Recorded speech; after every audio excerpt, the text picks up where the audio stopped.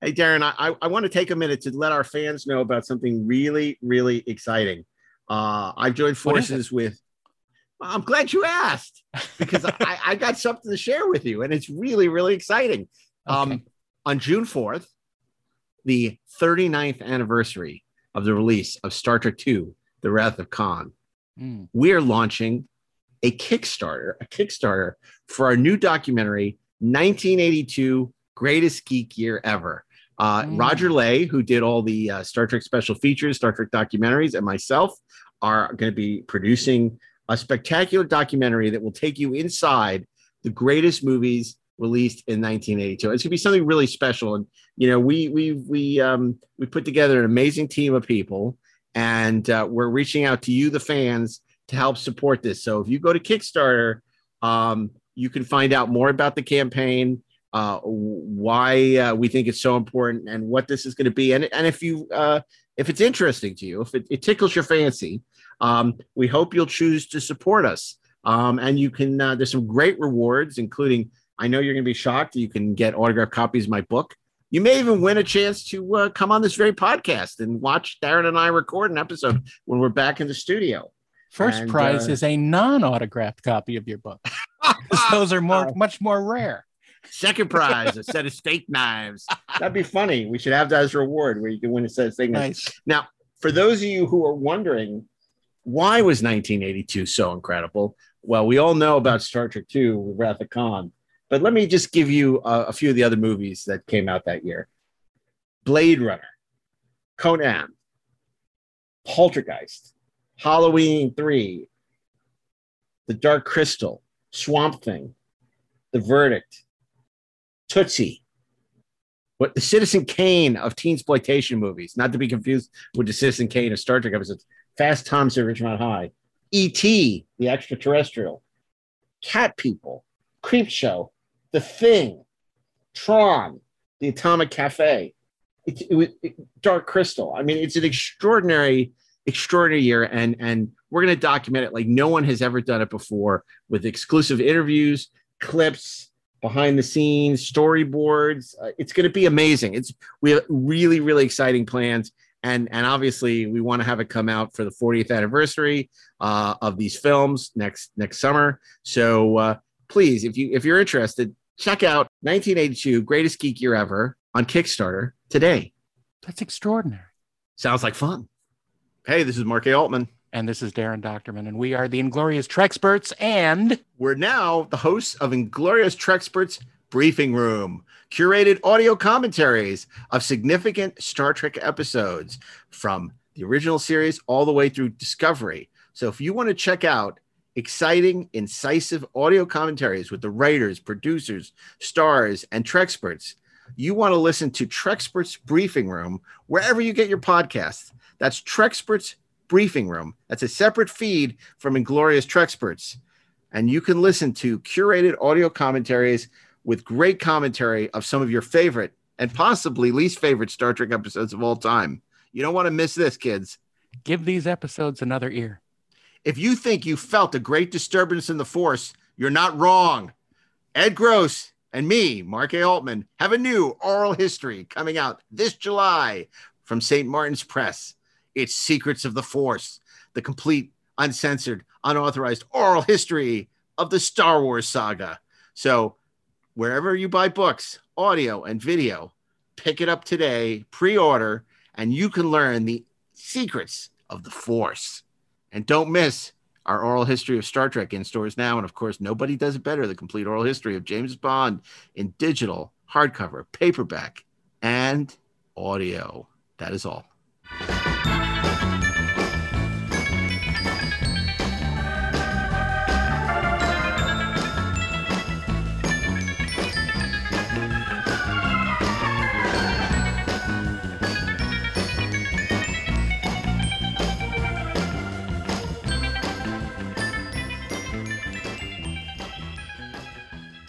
Hey, this is Mark A. Altman. And this is Darren Doctorman, and we are the Inglorious Treksperts.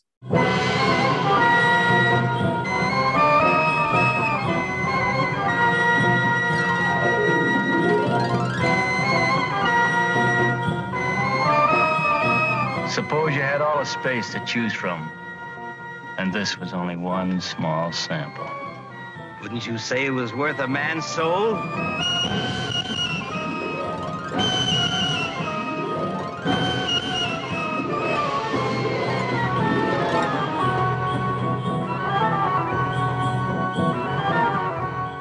And are you ready for something completely different today? This is something a little bit out of our wheelhouse. Certainly our podcast wheelhouse. Yeah. It's going to be. Well, look, I think it's really interesting. What we joining us today on the show is a burlesque performer and the star of Absinthe at Bally's, Hazel Honeysuckle. Hazel, not Bally's, at Caesars. At Caesars, okay. Yeah. At Caesars, I stand corrected. Hazel is the is doing a new book called Boldly Stripped, and it's a saucy tribute to classic Star Trek aliens and characters. And she has raised a ton of money through Kickstarter, and will be shooting a bunch of stuff, red shirts and Vulcans and Cardassians and Andorians. Oh my! As part of this book that she's doing, and of course.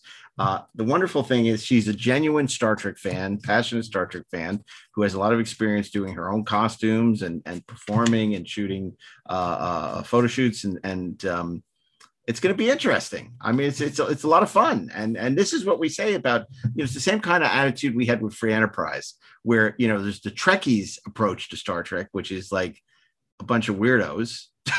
Get out of your parents' basement. That's unfair to say. And then there's the Free Enterprise, which is kind of like, yeah, Star Trek fans are dysfunctional, but they are but they're real wonderful. People. They're real people. Yeah. And awesome. And just have this shared love for creativity. And you should have been more clear about what your reference to Trekkies was. You mean Trekkies the documentary? I mean the documentary. I've always said that about the I don't mean Trekkies in general. I mean that documentary, which I said, it felt like a Todd Browning movie to me. Absolutely. So but I don't mean Trekkies. No. Right. Good. I just wanted to clarify that so that we stave off the hate mail.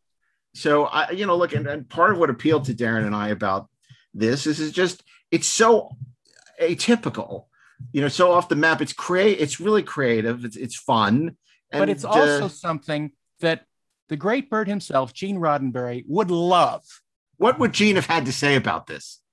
The wonderful thing about this whole thing is that the expression of joy and sensuality has always been something completely human and a wonderful expression in any culture. And so to explore all these various Trek beings would be a lot of fun, and I wish I was there to see it.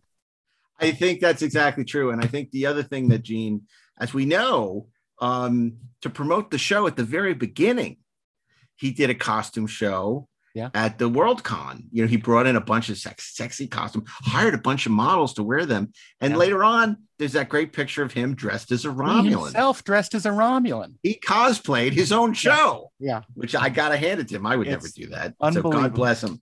And, so this really is in the spirit of Gene Roddenberry. And as I mentioned, it's also something that Rod Roddenberry was thinking of doing something similar. I think it's fun, and it really, again, Hazel's doing it. She has her own agency. She is, really confident, very creative. So it's great. So more power to her. So anyway, we're going to bring on Hazel to talk about her new book that she's funding through Kickstarter. I guess it's already funded, but there's some great stretch goals that she'll talk about. And by the way, if you're on Kickstarter, you should circle around to 1982 Greatest Geek Year Ever, where you can support the exciting new 1982 documentary from Roger Lay and myself, which is all about the great movies of 1982. So check that out while you're on Kickstarter. We'll talk more about that after the interview, though. Okay. So anyway, without any further ado, it's my Darren's pleasure to bring on Hazel Honeysuckle. And here we are with Hazel. Hazel, welcome to the Treksperts. Thanks for having me. You got a very interesting Kickstarter you're doing right now. You're raising money to do a project called Boldly Stripped, which is sort of a burlesque tribute to, well, not just the original Star Trek, but to the entire pantheon of Star Trek shows, because you are going to be doing homages to red shirts, Vulcans, Cardassians, Andorians. So tell us what the genesis of this whole thing was for you, and and why Star Trek, and why now? Well, the idea started back during the pandemic when I couldn't be on stage. Usually I'm performing almost every day. And, I was sitting around thinking about something creative I could do. I've always made my own costumes. And one of the things that, helped get us through was binging on all the different series. So, we redid DS9 and TNG. We're on Voyager right now, but okay. So where's TOS? What would happen if you neglected one? TOS is what I watch while I'm sewing. Oh, okay. I'm not sure how I should respond to that, so I'll just let you go on. I will admit it was the last one I watched. Oh my God! I think we're going to revoke our invitation. Okay, so you're binge. You're binging TNG. You're binging Deep Space Nine. You're reluctantly watching Voyager. So I'm putting words in your mouth. So tell us, So during the pandemic, and then you came up with the idea for this book. Yeah, I thought I'd do a calendar. That's always a cute thing, but I really wanted to make these costumes like full on, get a body painter, get all the prosthetics done. So I thought I really need to raise some money for this so I can do it right. Right. I love putting costumes together, and I think there's just so many fun things within the Trek universe that you can do. And you're not just doing the costumes, you're doing some set deck as well. I mean, you did a pretty elaborate thing for your video, where you recreated the hallway of the Enterprise. I mean, at first I thought, did they go to Ticonderoga to shoot that? But no, you did that in Vegas, where you're based. That was we bought 2 pieces of wallboard and cut out the shape and screwed them into the wall in our guest room, and I still have them up. I don't want to do that. Yeah, no, finding the right sets is always important and very difficult, but we're doing our best, and making props and trying to put in as many fun details as we can, because there is obviously. Oh, sorry. The Kickstarter has been doing well. Do you find that the people who are supporting it are big fans of Star Trek or big fans of your burlesque career? Like, or is it pretty split down the middle, or how do you find the people that are supporting? Yeah, I think there's definitely a skew towards the Trek fans in general, with a mix of burlesque fans as well. But it definitely. I'm sure there's overlap there, certainly. Oh yes, oh yeah. I've been doing burlesque for 12 years now, and back in New York, we used to do a lot of nerd-specific burlesque shows, which were always some of my favorite ones. Like what sort of ones? Well, I have an act as an Ent, as Treebeard, which nice. I do on stilts. I've got a Beholder, Sheila the Thief, which is from the D&D animated series. Deep cut. I had printed out pieces of her character sheet that went along with my costume. Nice. Yeah, no, it's always fun to put something extra in there besides, just you got a beautiful costume and you're dancing. The Ent dance must be amazingly slow. I try. Well, I want to ask you how you first discovered Star Trek. Obviously, you're not someone who's cashing in on Star Trek to do this project. You're somebody who genuinely loves Star Trek, and this came out of your passion for it, which is, I think, what got our interest initially. Tell us, how you sort of first came to Star Trek and why you love it so much. Well, I started watching around high school. I came to it a little bit later than I could have, but what I loved was, and it was TNG that I started watching, the first one. And I just loved seeing these people who were grown up and just emotionally evolved. And you had these stories where they were, meeting people and coming across moral problems and taking the time to figure it out. Right. Plus it's just, the aliens are fun and I like sci-fi in general, but what I think is special about Star Trek is you do have what do they call it, like intersectionality now, I think, but they don't read a lot of theory, but you just have these people who are going out into the world and trying to make peace with everybody and find things out and explore. Right. Learn about everyone who is out there and find ways to interact and live peacefully. Well, I mean, that's what we've always said. If people take the wrong lessons from Star Trek, they get all hung up on the ships and the space battles. And we say, it really is about boldly going, and not just space, but it's like traveling, seeing the world, understanding other cultures. That's at the heart of Star Trek. It's not about, pew pew, although that's always fun. So, it's so interesting because years ago, when we were getting ready for the show, I realized Rod Roddenberry had come to me and said he wanted to do a calendar of like sexy girls in classic, iconic Star Trek poses. And he never did it, but I know it was something he really wanted to do. So when we came across this Kickstarter, I was like, oh, this is exactly the kind of thing that he was talking about. And, I love that you kind of have this deep understanding, fandom for Trek, because there are a couple, you have the thing that I knew you were for real was when you had the Quatloos reference in the text, and then the references to Captain's Holiday in the video, and I'm pronouncing it wrong, but Jamaron, which is just like, oh, you're just not using Star Trek. You love Star Trek, clearly. I do. And how's your Deep Space Nine binge going? Oh, we finished that one months ago.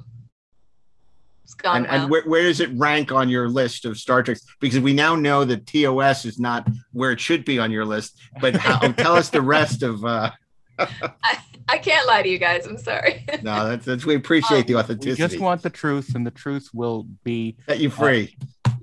Be cleansing among us. Yeah.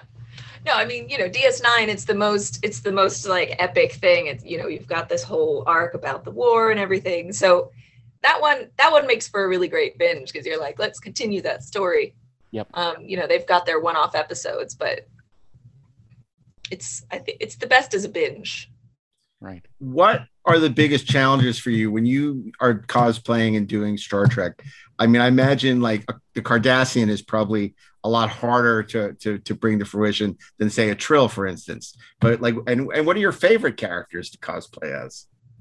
Oh, I don't know. I like them all. I mean, the Andorian was super, super fun. Mm-hmm. Clothing to nude striptease photo series. I'm having a lot of fun with imagining, how the prosthetics go all the way down. Right. So, talking with some makers who are going to make some cool pieces to add on. The Andorian was my first time getting body painted. Right. And now I'm hooked. That was just super cool. Now, full disclosure, many years ago, a friend of ours was getting married, and we had a bachelor party, and we had the two lovely ladies in to do some entertainment, and myself and another fella painted them, did body paint for them, and I got to do the Trill girl. And yes, the dots go all the way down, as you say in your Kickstarter. And it was fascinating because these girls were great. They had great attitudes and they had fun, and it was fun to sort of figure this out as we went, but it's tough to do. I mean, especially, if you're photographing it later, you want to make it the best possible presentation you can. So it's not easy. So I applaud you for that, because I know of whence I speak. But yeah, it's a lot of imagination. Yeah, well, you got to get Michael Westmore on the phone and say, with the Cardassians, there's certain things we didn't see, or with the Trill, and I want to know what you had in mind. If well, so we want to be authentic. Get him to draw some naked Cardassians. That would just be right. The best. Well, it's funny how much imagination it takes to show something that requires no imagination, if you know what I mean. When you're not leaving anything to the imagination, it takes a lot of imagination to fill in the blanks. First of all, I have to say, Darren, I was surprised that you mentioned Rob Burnett's bachelor party, because I didn't know you were going to. That's why I didn't bring it up. I didn't mention Rob Burnett's bachelor party. I mentioned a friend of ours, but okay. Now you have. But I do want to ask, were you surprised at how quickly, because you hit your goal fairly quickly and you're into your stretch goals now? Were you surprised at how quickly you were able to fund the project? Oh yes. I mean, I had teased it a little bit on, my social media, which everyone knows is very hit or miss these days. Sure. But yeah, we hit the goal in under 8 hours, and now we're getting close to 300% of our goal. And but you do have a couple stages of stretch goals on there to, increase the value of the. We hit our first stretch goal 2 days ago. Yeah. Which, so then I gave the backers a choice of which alien to add. And right. I'll tell you guys, it was a Klingon. Ooh. Of course. So predictable. See, I was going to say Horta. Right? I would like to see a Horta, but that's just me. No, that's the original. It probably means nothing to you. Well, one of the choices I had on there was Gorn. I thought that would be really that would be cool. Pretty cool. But the question is, do you do the Gorn from Enterprise or from the original show? Because of course my vote would be for the original show, but nobody's asking me. I do really love the eyes. Yeah, they're like diamonds. It shine bright like I already have the rhinestones for making Gorn eyes. So nice. But you gotta leave it, the possibility of a sequel book. Because obviously the success of the Star Trek franchise was spinning it off and doing sequels and things. So if you do everything in the first volume, it's not going to leave anything for the next one, unless all of a sudden it's like, Battlestar Galactica, or you start doing Space 1999 or something, which I'm sure we fund that ourselves. That did not last. But yeah, so you were gratified, obviously, by the great response to it. How long will this entire process take once the Kickstarter is over? Like, what's your, the chronology of events? What will happen, and like when will you finally be able to finish the project? Well, we're going for a delivery of early January, so we've got 6 or 7 months to do the rest of the photo shoots, the costumes, all that stuff, and then have the book laid out and printed and whatnot. So yeah, January. It's a pretty quick turnaround then, in terms of, and you have photographer and you have your whole group of people that are going to work with you to do that. Is it something that you're going to be promoting at the, because obviously Vegas and Star Trek have sort of become, there's like a sort of association now because of the convention. Is that something you're going to be promoting at the Vegas convention? I'm so excited. Perhaps. I'd love to. But so that's a decidedly wait and see kind of answer. It's like, we're not going to give the game away here. What because we got away from the question and we were sort of talking about, your favorite Star Treks. Can you talk about, sort of what each of the Star Treks sort of your takeaway is, what you love about each of the Star Treks, and why it inspired the creativity in you. Because I think that's something that Star Trek has always done. You know, whether somebody is an artist or you know, a model, or become a doctor or an engineer. Star Trek seems to tap into that aspect of their personality. So I wonder if you can tell us a little bit about, you know, how Star Trek kind of inspired you, and, you know, what you love about each of the shows. Well, you know, like I said before, I love the way that they, you know, approach being a part of the universe. Yeah. You know, exploring, meeting cultures. I really obviously enjoy the costuming. Yeah. You know, coming from burlesque, where there's a very do-it-yourself mentality. You see, you know, in TOS, there's some costumes where you're like, yeah, I could make that pretty easily. Right. And then they get more and more complicated as the years go on. But I want to ask you about that, because obviously on the original show, all kidding aside about you know, William Ware Tice, who did the costumes, you know, he's very famous for, you know, coming up with these, what were, you know, very sexy costumes for the 60s, and, you know, very cool. And obviously there've been huge, you know, books that have curated and museum collections of the costumes from the original show. I would think that was an aspect that would have appealed to you specifically. And I just, you know, and it seems like also, you know, Bob Blackman's work on the later shows, and how that design aesthetic evolved. You know, what are kind of your thoughts about, you know, the 60s versus kind of the 90s look of Star Trek, and where it, you know, is now, which is, you know, a lot less, how would I say this, Darren? It's a little less creative, fun now. Less Less fun.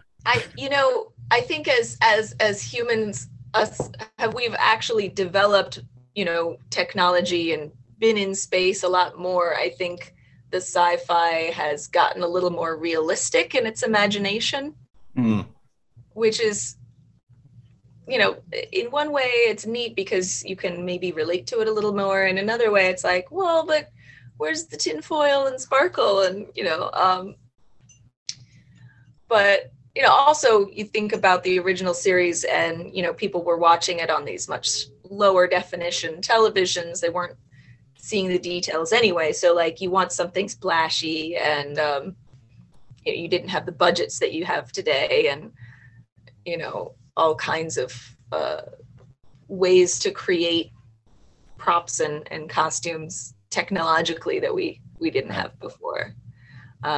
So it is fun to see the evolution of how you can make these great costumes and props and things for the TV. Are there any sort of costumes or presentations that you would really like to do, but are either scared or don't think you can? Well, I mean, our next stretch goal is creating a Borg. So I've kept that one back because I know it will be difficult and expensive, and I wouldn't do it unless I could invest in it. Yeah. Unless you something can do it really correctly. cool. And yeah, you know, and I'm making multiple layers of every costume too. So right, yeah. The 7 veils of Borgs. yeah, right. Yeah. Where do the implants go? Yeah, right. Do you see, you know, sort of extending from print, you know, possibly doing it as a live show at some point, or, you know, sort of expanding on the premise of this, you know, which is so fun. And obviously these kind of sort of genre or geeky, or as you said, nerdy genre homages have become very popular in the last couple of years specifically. And, you know, because it used to be that anything that struck of being more adult or more mature was sort of, oh, it's just sci-fi. But now it seems that those two things live very comfortably together. So I just, is it something that you've been thinking about, sort of doing a live show or adapting the book into other formats? Well, the future of Boldly Stripped is not quite yet written.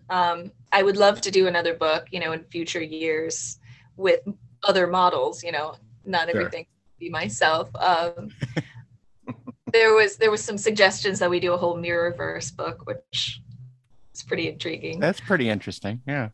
But no, as far as live shows, that would be amazing. We're planning on having a live launch event here in Vegas, hopefully sometime in January once the books get here. So Right. we'll have a big party. And Well, I'd like to say that on your Kickstarter, there is an opportunity to choose one of two different versions of the book.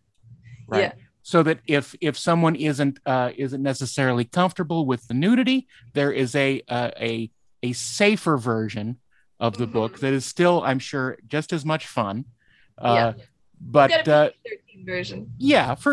for PG-13 for those who prefer something a little more mild, and then of course the fuller version for those who want the full treatment. So I think there's enough to sort of please any level of interest. When did you first conceive of this? I like, was it something you joked about and then decided to do, or it was just, since you had done these shows and saying, oh, let's record this for posterity, or, how did you guys come up with it? It was literally, sitting around my house doing nothing for nearly a year. And I was like, I got to make something. And then I was indecisive for a little bit too long, and I'm actually back at work now, performing 5 nights a week at Caesars in Absinthe. Right. So I'm doing all of this around that, which is fine. But no, I wanted to make something. When I lived in New York, I was performing something different every day. I was, creating new acts all the time. And now that I'm in Vegas doing this show, which is fantastic, I'm not creating as much because I have, one thing that I do there. So, I've been wanting to make, just make new things. And this felt like something that I just got really excited about once I got the idea. It's like any theater. The thrill is gone after a while. You still enjoy it, but you're doing the same thing night after night after night. And so you want new creative challenges. It's funny for those who are listening on the audio podcast and not watching this on video, in your dressing room over there, it looks like you have, the red tunic, if I'm not mistaken, hanging on the wall, which yeah, there it is. Yeah. Which again, it seems like there's a lot of original Star Trek stuff in your book. For someone who watched it last in her marathon while sewing. I tell you what, I saw Trials and Tribulations before I saw Trouble with Tribbles. Right. That's just heartbreaking to me. It's such a sad I'm gonna story. cry. It's a tragedy, if you will. Favorite, I know we're gonna regret asking this, but favorite characters. Tell us some of your favorite characters in Star Trek and Star Trek captains. Picard will always be my favorite. Quark is amazing. Quark Noto. I don't know. I love pretty much everyone at DS9. Garrick is amazing. I like watching the characters that are flawed as well. As Picard, who is always perfect and like the most grown-up person that there has ever been, which is inspirational, and you relate to Garrick because, of course, he was a tailor. And he was always coming up with kind of outfits that you never saw him really making. But and he would weave things at the garments. Sure, he would right, exactly, exactly. But Andy Robinson was just so wonderful in that role for sure.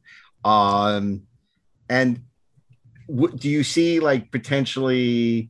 Like, is it something where you want to go to San Diego and go to other, maybe conventions? Like, do you cosplay just for fun as well, in masquerades and stuff? Or is this specifically, something that you do with your friends and obviously in burlesque shows and things? Yeah. Well, I haven't done a ton of cosplay just for the fun of it. You know, it's usually for a performance. But now that I've got all of these costumes, there's only a couple venues that you can wear them during the year. yeah, that's a bit of the problem. I'll show you this. This is the one I just made. I don't know if you recognize it. Darren? Is that from the Edo planet? It's from Captain's Holiday. Oh, that's okay. right. Yes, from, Captain's Holiday. Right, with Von Vosh. Ryza. My apologies. I fear I've yet to master the art of hoverball. So it would seem. My name is Joval. I'm employed here. Is there anything you require to make your stay a more pleasant one? You find me amusing. No. It's just that you are the fifth woman to ask me that question this morning. All I require is to sit in the sun, read my book, alone. And afterward? I really hadn't thought that far ahead. Then may I suggest a swim followed by a massage? Some other time, perhaps. I don't understand. You say you wish to be alone, yet you carry the Horgon. Well, I just purchased it. Why? Are you implying this has some special meaning? The Horgon is the Rycian symbol of sexuality. To own one is to call forth its powers. To display it is to announce you are seeking Jamaharon. Rika. Do you seek Jamaharon? I don't even know what it means. The Horgon is for a friend. I see. Someone close to you. That's right. Someone you love. I wouldn't go that far. Well, your attitude is most puzzling. I will leave you now to your book. That is all I ask. Yes. That's where Patrick and Jennifer Hetrick met, and their long relationship began, and then ended. Right. But you know, it's funny. Captain's Holiday is at the time was like people love that episode, and it's not one that people talk about a lot anymore. But it's so much fun, and he's so good in it, and that was part of Patrick wanting to lighten up and not always have to be the great man. He wanted to play more, have more fun. And that's where Captain's Holiday came from. And I mean, it was a complete nightmare for Ira Bear, who wrote it. He hates it because of course they needed the sci-fi plot, and the fun stuff about that is Patrick on the planet and, just seeing him have to deal with all this and the whole Indiana Jones thing. But then you have the aliens from the future. And anyway,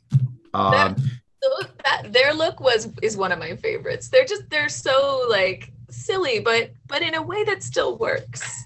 Yeah. With their folded mitten hands. And it's interesting because Vegas, again, because of the conventions, is so associated with Star Trek, but also because of the old Star Trek experience at the Hilton, which also attracted, I think, a lot of Star Trek fans to Vegas. There were a lot of people who wanted to work there and who dressed up and would walk along that exhibit just to pretend that they were in Star Trek. I mean, it was like a Renaissance fair for Trek maniacs. When my husband and I moved here from New York, we snuck into the Hilton and found like a door to that space. It's still there. Like you can tell you're in a Cardassian cafeteria or something. Because they never did anything with it. Yeah. No, it's still a cafeteria as far as I know. Yeah. They just took all the copyright stuff down. Right. Exactly. But Elvis's suite is still up on the top floor, and it's still fun to go see, by the way. I didn't even know about that. Oh, yeah. And no, it's great. It's great. So is Willard White. Willard White is not there. I know, but that's where they filmed Diamonds Are Forever. And Diamonds Are Forever, the James Bond movie. Okay. We know. Well, so Blofeld's not up there either? Okay. No one. Yeah. No one is anymore. So Hazel, tell us how, if somebody's heard you and they're excited and they want to see you wearing all these incredible Star Trek costumes, how they can go about, supporting the venture and get the book. Well, you should go to boldlystripped.com. That'll take you to the Kickstarter, or you can look it up on Kickstarter. It's called Boldly Stripped.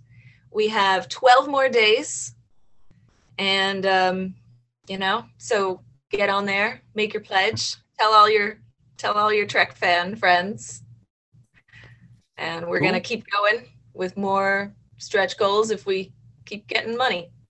Yeah, Nice. That's great. That's great. Well, we wish you a lot of luck with it, and it's a unique Star Trek project, and it's a lot more exciting than stellar cartography maps and all the usual Star Trek. some of these books. So we're really glad that's going well for you, and it was fun having you on the show to talk about it. And as you said, you're going to be at the Star Trek convention in Vegas in August. So maybe by then, maybe you will. Oh, maybe right. You're being, that's right. I'll be there. coy about it. Oh, okay, good. Incognito. If you see a Gorn, perhaps look more closely, and you may be surprised who's behind the eyes. So anyway, but Cool. look, thanks for joining us on the Treksperts, and hopefully we'll see you in Vegas.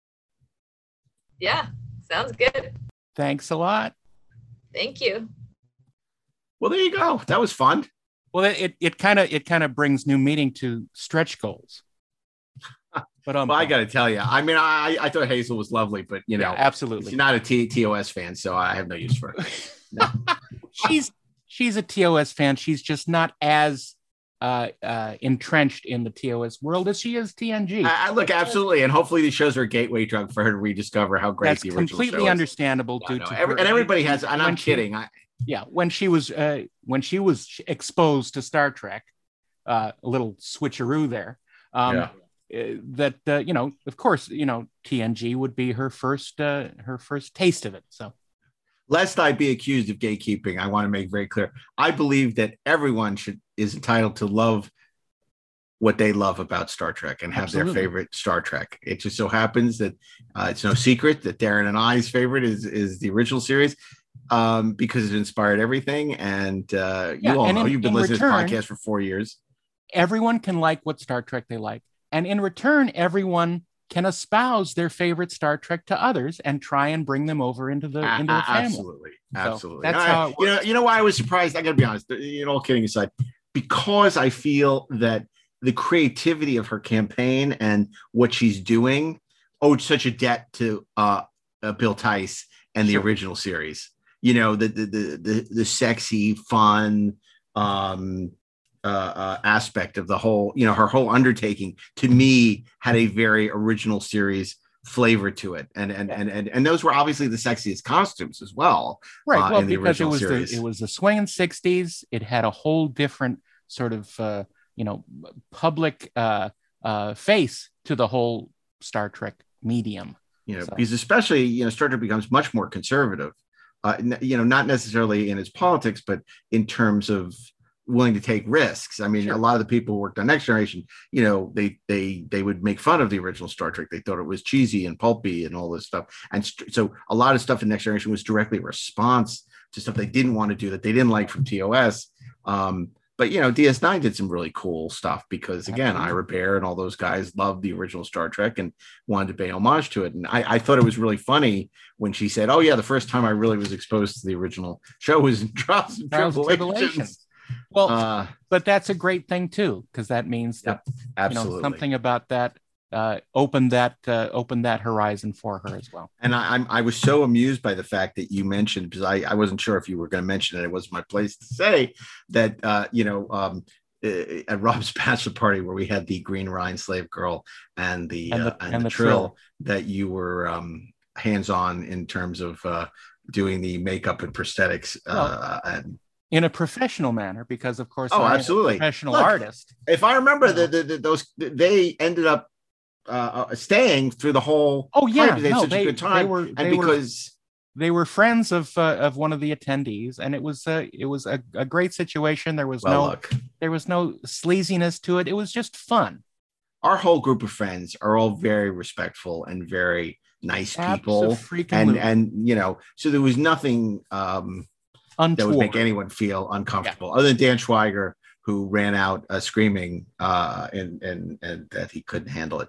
But look, that I will say that, maybe this isn't my place to say that our friend Rod Roddenberry was in attendance, and I did the Roddenberry voice, and I said, during one of the dance presentations, I said, in the future,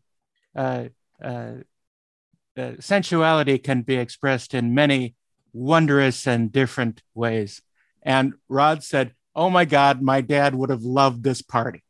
So, oh my God, it's so funny you say that, because look, I totally forgot that story.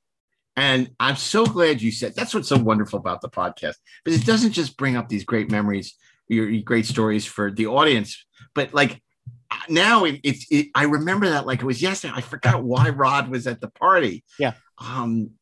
But he was there, and you brought one of the most memorable times you brought out the Roddenberry voice, because he jumped. Yeah. And at the sound of his father's voice. And I'm probably going to get an angry email from perhaps, but he's what? Actually, he owns it. He says he's very defensive about, he would not have a problem with that. He's such a great guy. I hope such a great guy that he can have some time to join us here on the podcast, because he's a lot. We have to have him on the podcast, and he has a lot of great insights too. I love Rod. He's such a good person. He's such a great keeper of the legacy. Yeah.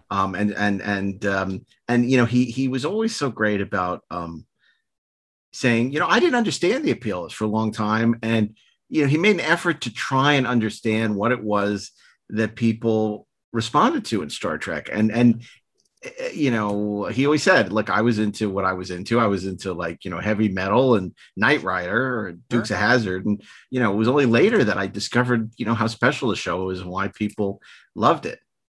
And how many Dukes of Hazzard podcasts are there now? Not many, not that I'm aware of. So, but this was fun as always, and I have to say, we have some really spectacular shows coming up this month. We have casting director Joe D'Agusta joining us from the original series to talk about casting Star Trek, and then there's a real treat after that as well. I'm not even going to tease it. I'm just going to say keep it a surprise, because we found fun. Some really interesting guests. Every time we think that we've exhausted the supply of great guests, we find some more really great people, and there's some great people coming in. And of course, we'll be at the in Las Vegas in August. We're doing a terrific panel on Inglorious Treksperts Live on February 13th. But we'll be there all weekend, and we're looking forward to meeting all of you and swapping stories, and it'll be fun. Sounds like fun. It does. It does indeed. So, Darren, this was a pleasure as always. Good to see you. And I want to thank Bill Ritter and Mark Rivera, our sound engineers, Natalie Miscali, our producer, of course, our associate producers, Zach Ragetz and Peter Holmstrom, who've been so helpful throughout this pandemic and our Zoom shows, taking care of all that minutia, releases, like legal releases and clearances and all that fun stuff. And of course, Dylan Middlebrook, our video editor. And I want to also encourage you to download the Electric Now app, where you can watch the show live, not live, but on video podcasts, recorded live. And it also streams on Stir TV, Distro TV, and now on IMDb TV and Roku. So Roku.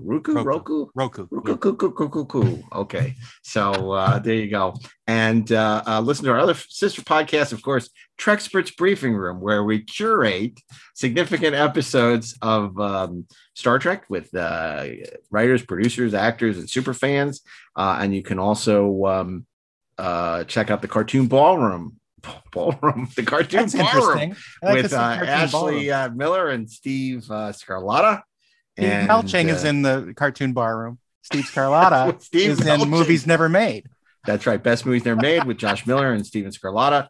All excellent podcasts. And of course, the 4:30 movie featuring Darren, myself, and Ashley and Steve Melching. So check those out. And of course, please rate us 5 stars wherever you listen to podcasts. It helps bring new people to the show, unless you're upset about politics, in which case you can rate us 1 star. And that'll be that. and it'll be done. There's nothing we can do about it. And anyway, I want to thank you as always for joining us here at Inglorious Treksperts. And until next Friday, when we return with an all new episode, keep on trekking ingloriously, of course.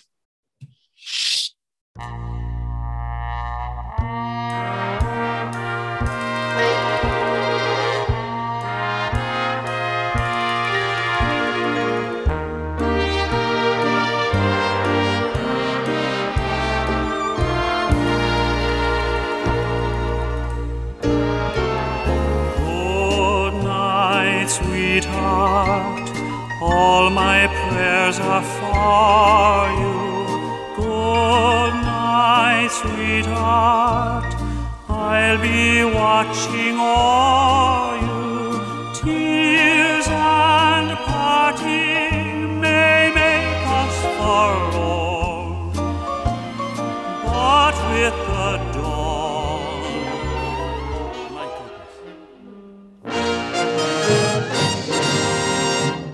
This show was produced by Dean Devlin and Mark A. Altman and is an Electric Surge Network production.